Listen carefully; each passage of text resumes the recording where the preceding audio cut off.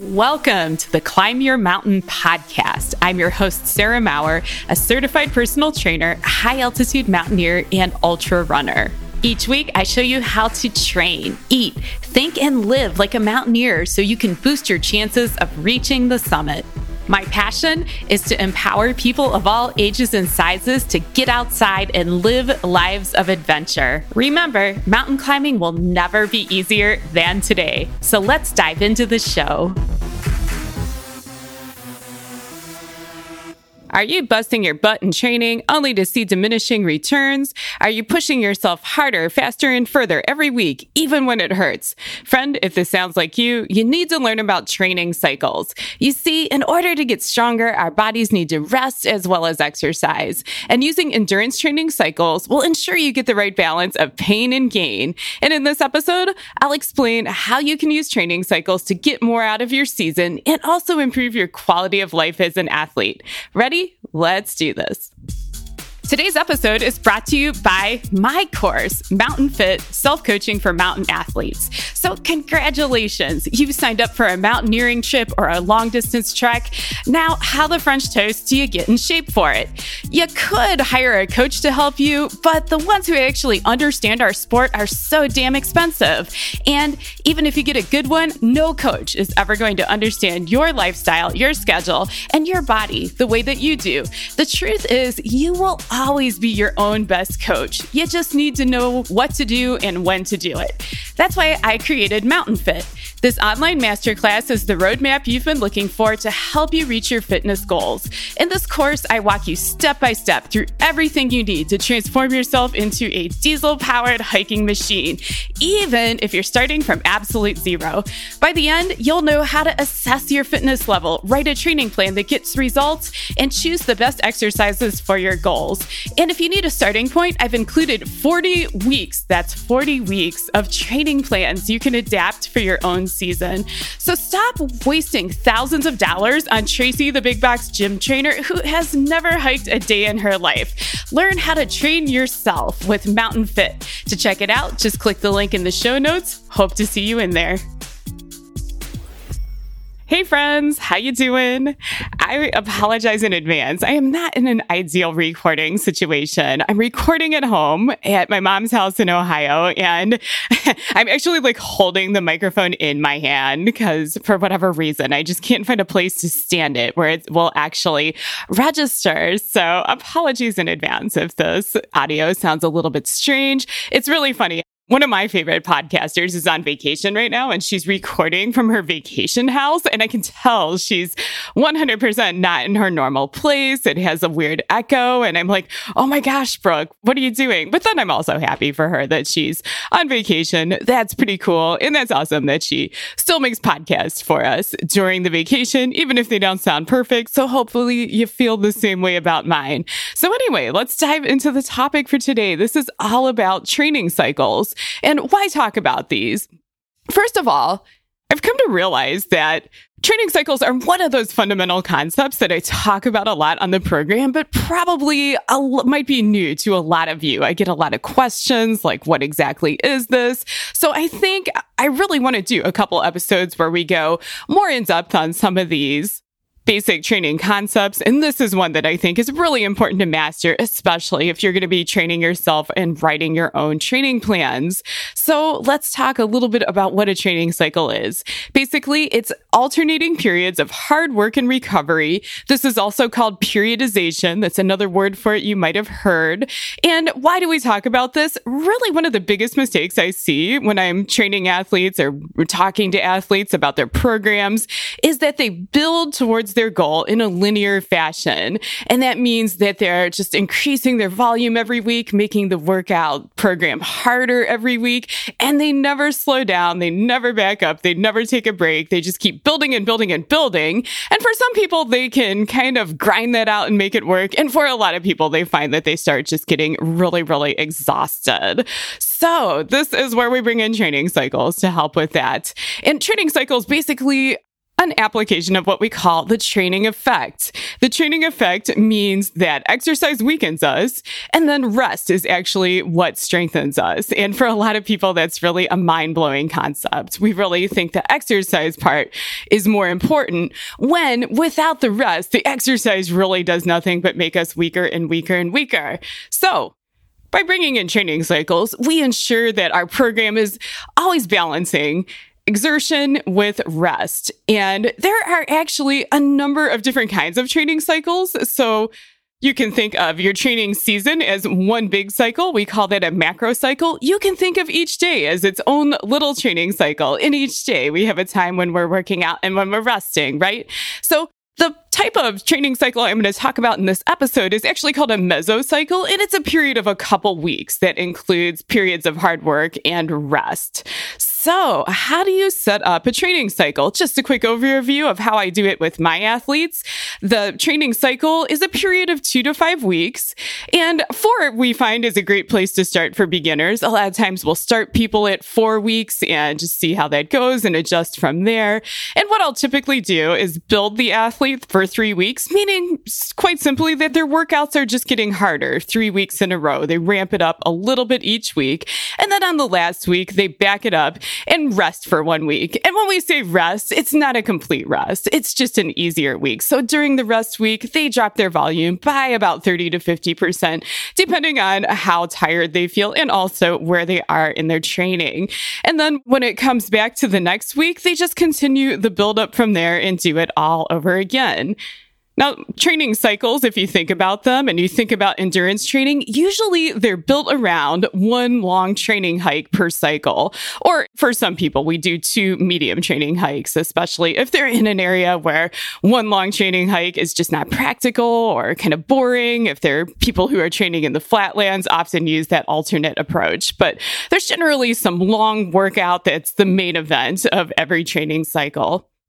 And when do we start cycling? Usually it's about 4 to 6 months before a big mountaineering trip, before a big objective. And we don't start cycling until the athlete has a nice solid base of fitness and is really ready to push toward a peak. Can you cycle during that base phase? 100%, but it's not as crucial as it is during the build phase where you're really putting more pressure on your body. So a few things that are really important to understand about training cycles. A lot of people don't realize these. One, they don't all need to be the same length. One really cool trick you can do, I've talked about this on the program before, is lengthen or shorten a training cycle so that you can make an easy week fall on a week when, for example, you want to go on vacation or you have to travel for work, or for any other reason, you just need to deprioritize training.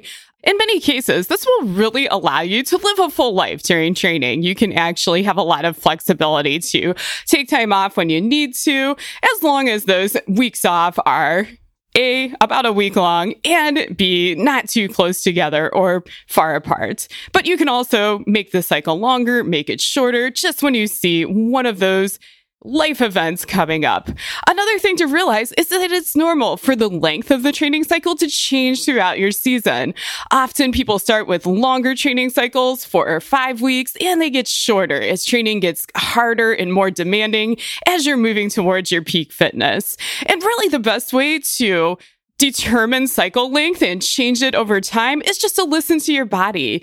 And you can just notice your body, how it's feeling during training and also in between workouts, even when you're maybe sitting at your desk at work. If you're really finding that you're exhausted, especially during the last week of your cycle every day at work, that's a good sign that maybe it's time to think about having a shorter training cycle. Another thing you can do is use a training log to grade your workouts. I like to do it on an A to F scale. So A is, it was super easy. I could probably go harder. I finished with lots of energy. And you go all the way down to F where I couldn't even finish because it was so difficult.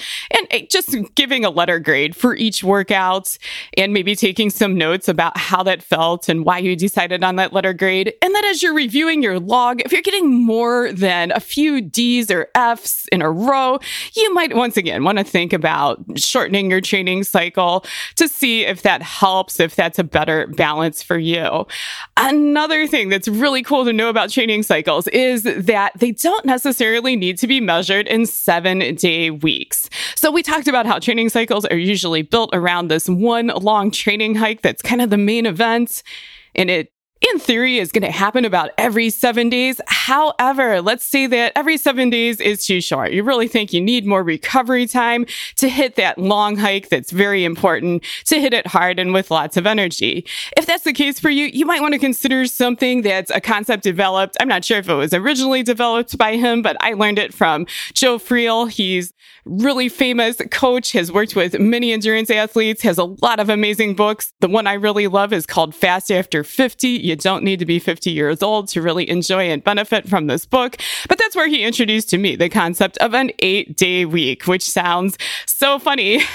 It totally makes sense if you think about it in terms of endurance training. So basically that means that your most important workout, that long workout, it's going to happen every 8 days instead of every 7 days. And in the meantime, you'll have your base workouts, your speed workouts, all the things that you normally do, but you're going to have more rest days in there because you have an extra day. So maybe you can arrive at that long hike, that long workout, more recovered and ready to hit it hard.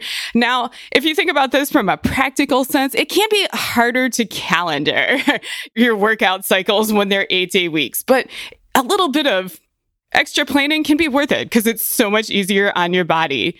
Another thing to keep in mind, if you want to try the 8-day week, it means that your long workout won't always necessarily fall on a weekend. So this approach does tend to work best for folks that have some flexibility to do a long hike during the week sometimes. And while we call this approach the 8-day week, there's nothing wrong with doing a 9-day week, a 10-day week. Really, it's all about just finding the length of week, if that makes sense, that works for you, works for your body. And once again, that really comes down to just being tuned into your body and how it feels both during working out and during rest. So there are the basics of how to set up a training cycle. And let me just give you a couple of action steps. If this is something that you're not doing right now, let me just give you a little blueprint for getting started. So the best way, as I mentioned, to start cycling is to make a plan ahead, sit down with your calendar and just plan one cycle and execute. I would start, if you're not currently cycling, with a 4-week cycle. You can plan 3 weeks of build, 1 week of easy or rest at the end of that. And for each of these weeks, you want to map out the different kinds of workouts, starting with your long workout, because that's the most important one for us endurance athletes. And then weaving in your base workouts, a couple of speed workouts, if that's something you're currently working on. And during your 3 build weeks, I would start, if you don't have a set ramp up percentage that you're following right now, I would build about 10% volume each week. You can adjust that if you find that that's too much, or if you feel like you can do more at this point, totally fine. 10%, often a good place to start if you're just starting from nothing. And on that 4th week, you're going to do all your normal activities, all the same kinds of workouts, but let's decrease your volume by 40%. Now, as you're moving through this cycle, I want you to take really careful notes each day. How did these workouts feel? How are you feeling afterwards? And really start to kind of feel into, is this a good cycle length for you?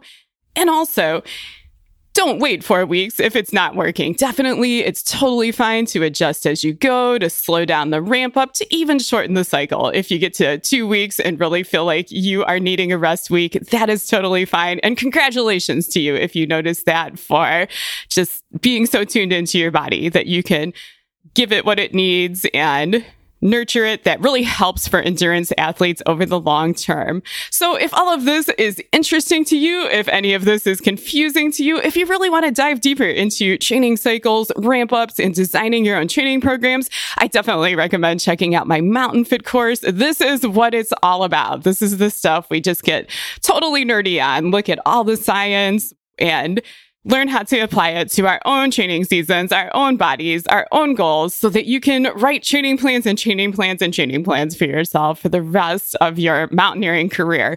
So friends, I hope that was super helpful. If you have any questions about training cycles or really anything else at all, the best places to connect with me are on Instagram. You can send me a message. I also have a Facebook group where folks can just jump in and ask questions. There's a link to it in the show notes. It's called Mountaineers and Backpackers in Training. So yeah, definitely hope to catch up with you in either or both of those places. And in the meantime, happy training, and I'll catch you here next week. Hey friend, if you're enjoying the pod, there are 2 simple and free ways you can show your support. First of all, please share this with a friend who might find it helpful. And second, please leave a review on iTunes. Your support means the world to me. Thanks so much for tuning in.